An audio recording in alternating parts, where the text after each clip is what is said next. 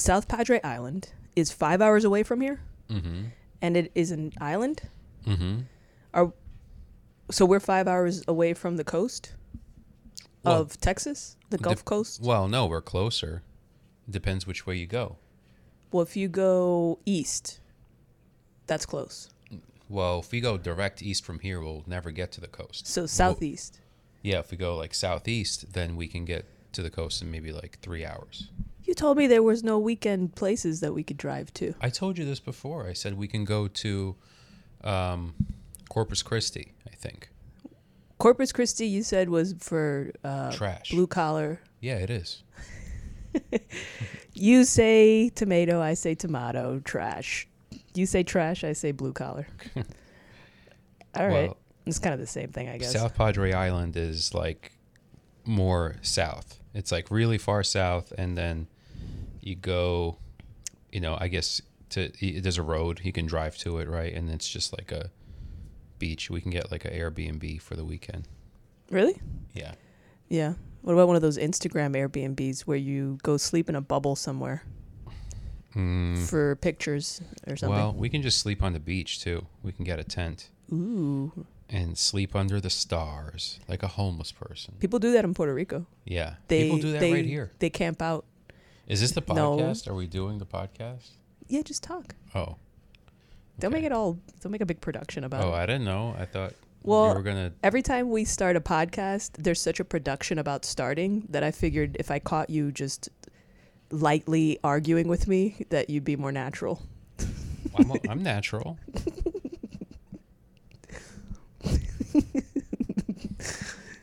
Like that light arguing that couples do? It's kind of like bickering, really. Like not even barely bickering. It's barely at the level of bickering because neither one of us has insulted the other, really, or offended anybody. So we're just kind of lightly pressuring each other discussion-wise. Yeah. Yeah. What is bullying? That? Yeah. Mutual bullying. You think that's bullying? Yeah, that's what a relationship is. It's like you're pushing, right? It's two-way bullying. Men bully women in one way, and then women bully men psychologically, which you're better at. Yeah, so we have to be. Yeah. We can't have a brawl in a bar somewhere. I can't smash a stool over your back. Yeah, men are right? like, and you can't uppercut me through a window. So one of us will get arrested.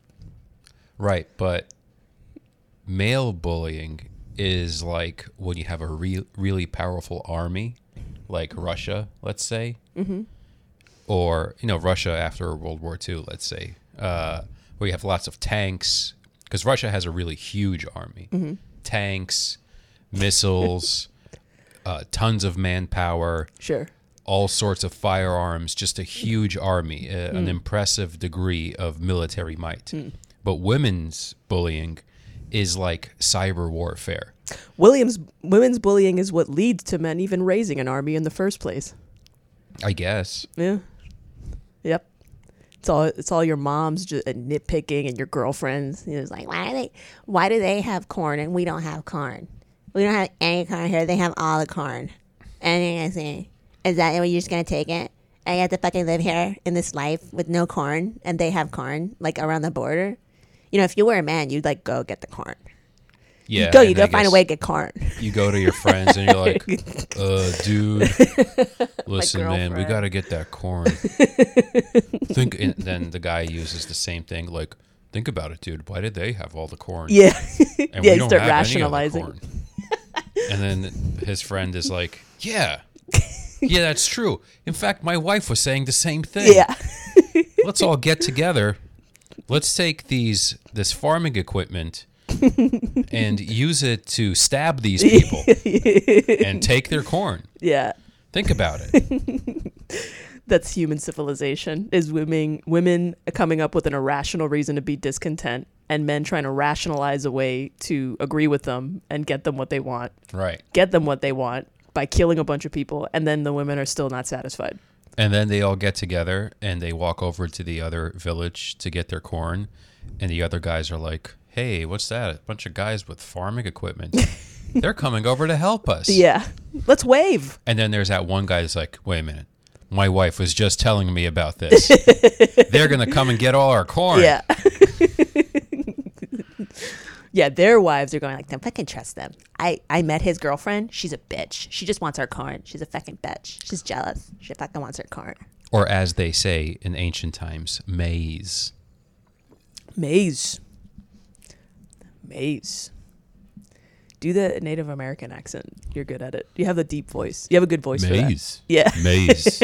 Corn. Corn.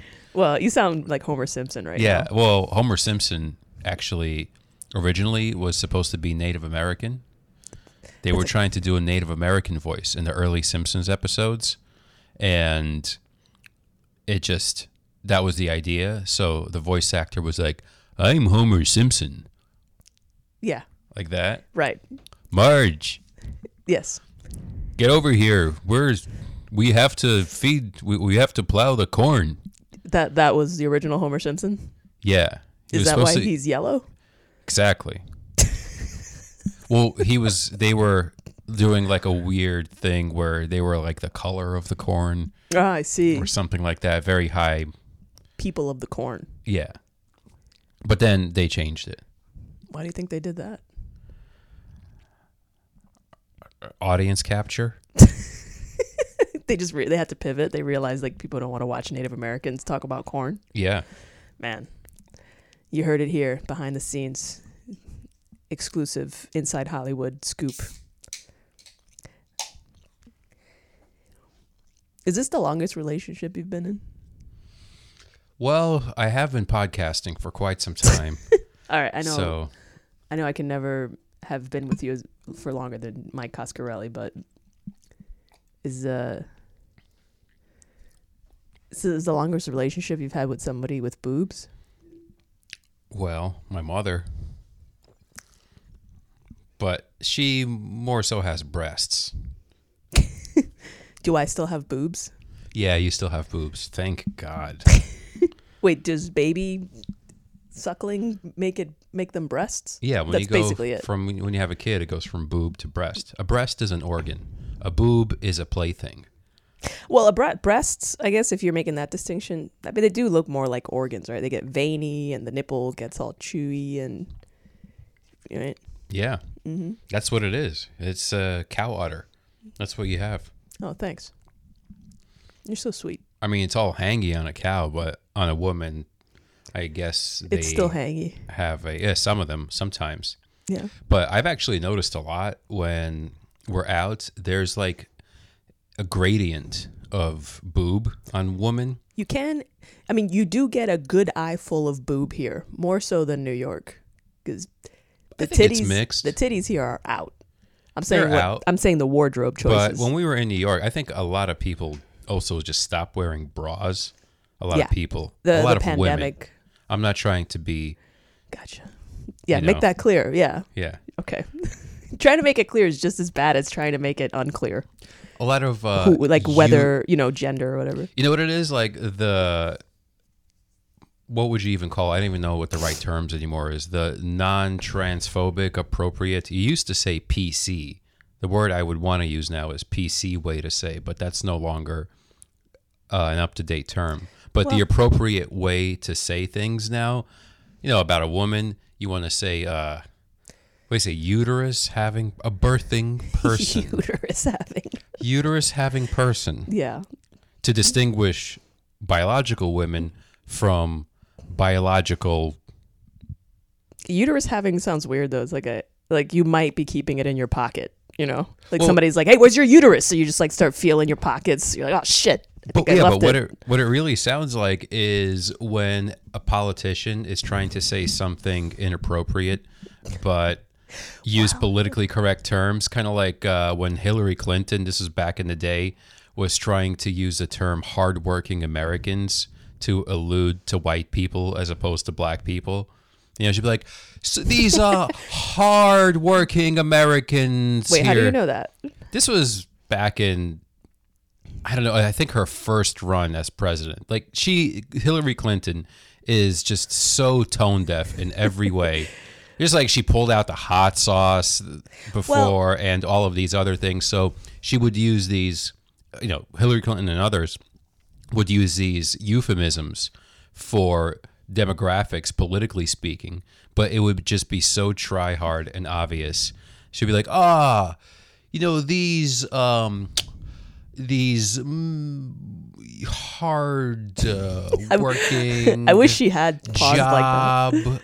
having middle suburb living melanin deficient individuals. She never said melanin deficient, but that's what it sounds like when people talk about the whole gender and transgender thing. Like you're just trying to tiptoe around a way to not be offensive, even if you're saying the thing that you're supposed to say. Well, yeah, I think the effect of it is so strange because basically it makes mundane things that you speak about sound like you are offensive. How can I say this in a way? Help me out here if you figure out what the hell I'm trying to say. But it makes language, it turns all of the language about everyday things turn into like a minefield all of a sudden, just by the usage of those sensitive words, like sensitive to identity, these PC words.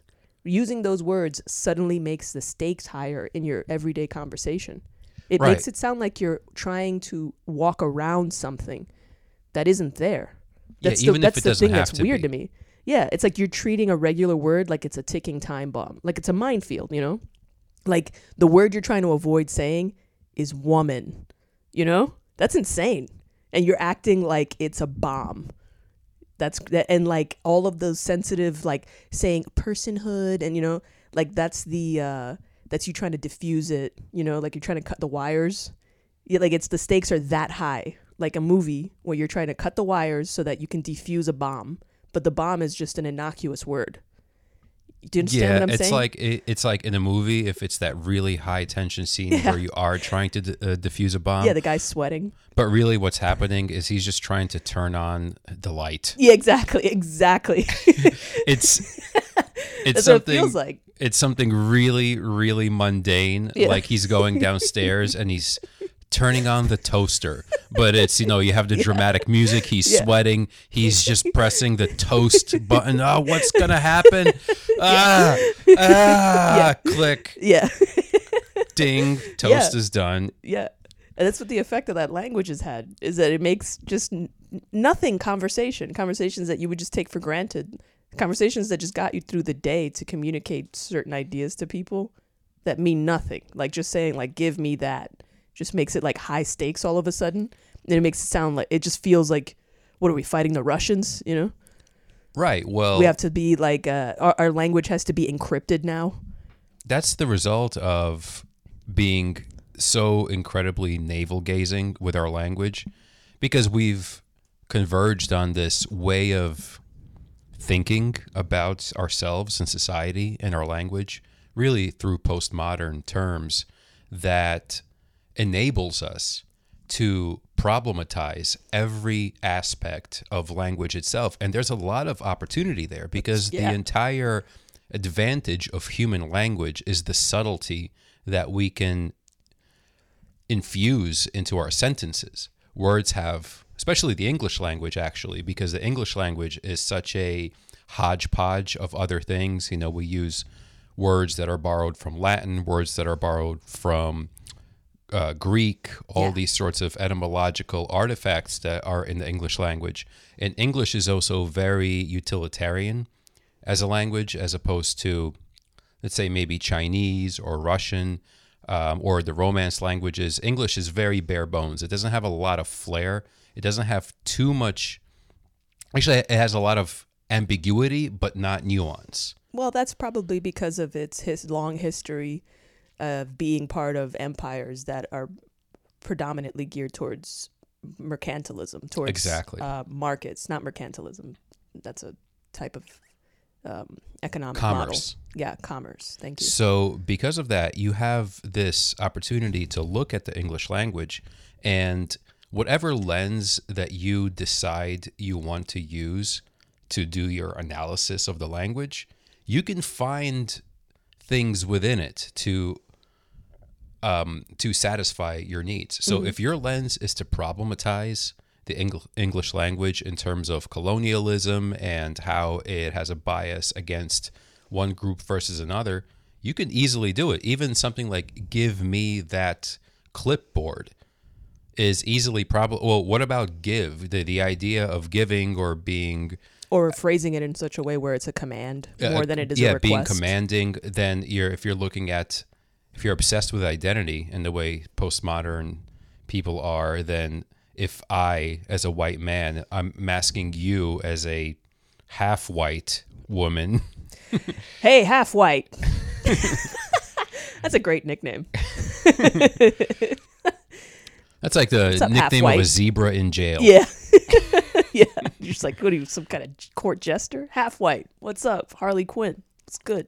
Yeah, I mean, so anything can be problematized, and it's just this, we've trained ourselves and the younger generation to be very, interrogative of language. And interrogative. Yeah. And to find these very minute dynamics within the phrasing that they can blow up into this crisis, right? It's just this perpetual, what's the, I always get stuck on a word. I insist you edit this out. I absolutely hate when this happens. Yeah. Right. You shouldn't edit it out. Just be yourself. Don't worry about it. No. You're smart. Everything you just said was smart. I'm not trying to be smart. I just want to express the word correctly. Okay. Right? Well, do it.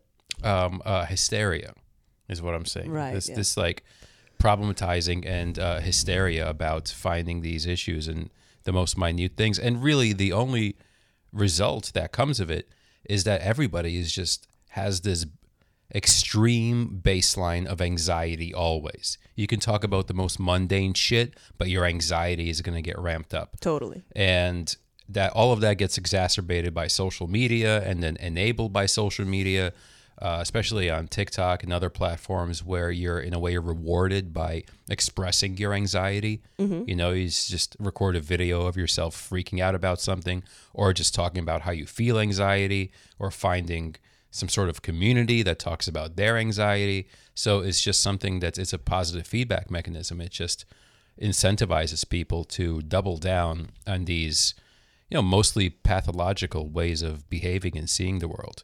And that just sucks in general, right? It's just a lot of people the result of all of this is that a lot of people are living very unfulfilling and distressing lives. And what other purpose could there is even virtuous to strive for than to live more satisfying and lives of equanimity? Yeah.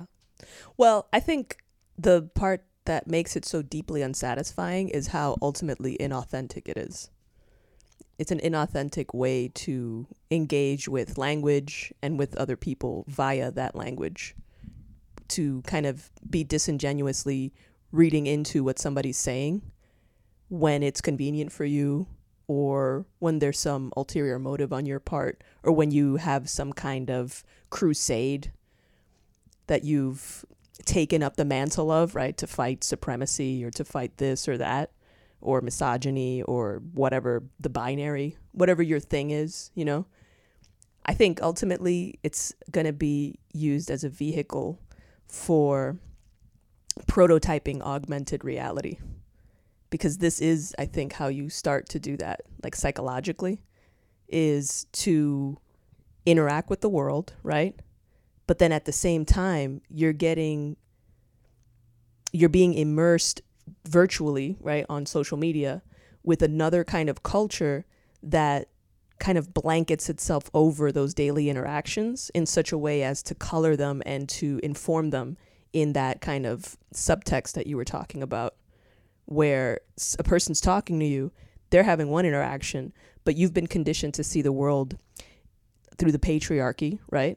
So all of the things that they're saying that they don't intend in the way that you're taking it as patriarchal, right? or like that ticking time bomb of like they're communicating with you and they're saying all of these bomb words that cause that hysteria in you, that anxiety, because you start to think that you're realizing that this person's a misogynist, but they're just using language functionally, and you're using it functionally, but then with the subtext of that augmented reality, you know, like that double reality that you're being fed from, you know, whatever online community you belong to. Yeah, that's actually an interesting I think that's point, how that starts. Because right now, you're absolutely right that people are being predisposed to see things within a certain perspective. So on top of your baseline experience, you have this meta experience, right, of a form of hyper reality that is laid on top of your reality, but you're doing that yourself, right? So it's like your brain is like an AI, you know, like those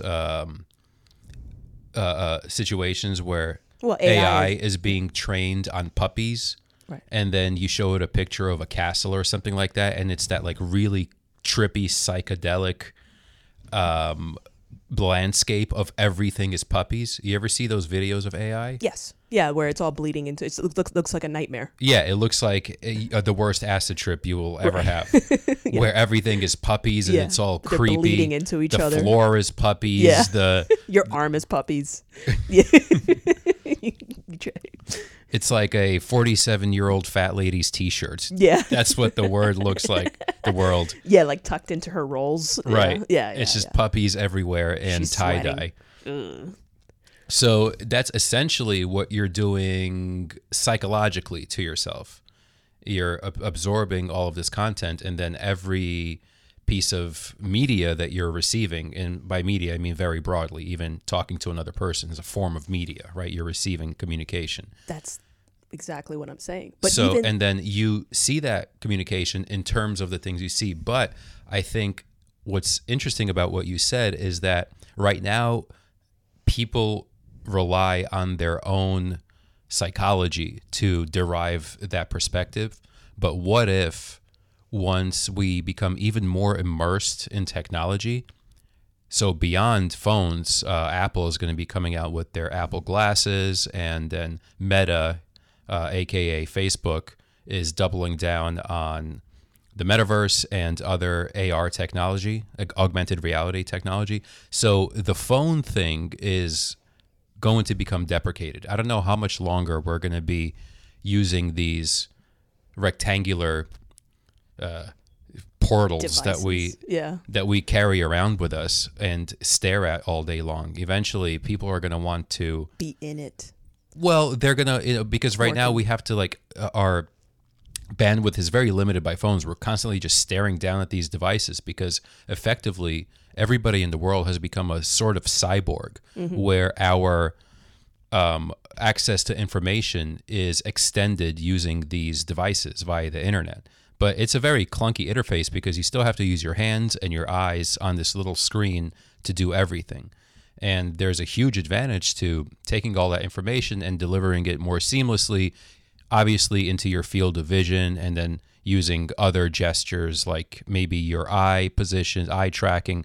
They're making tons of progress developing products to that effect.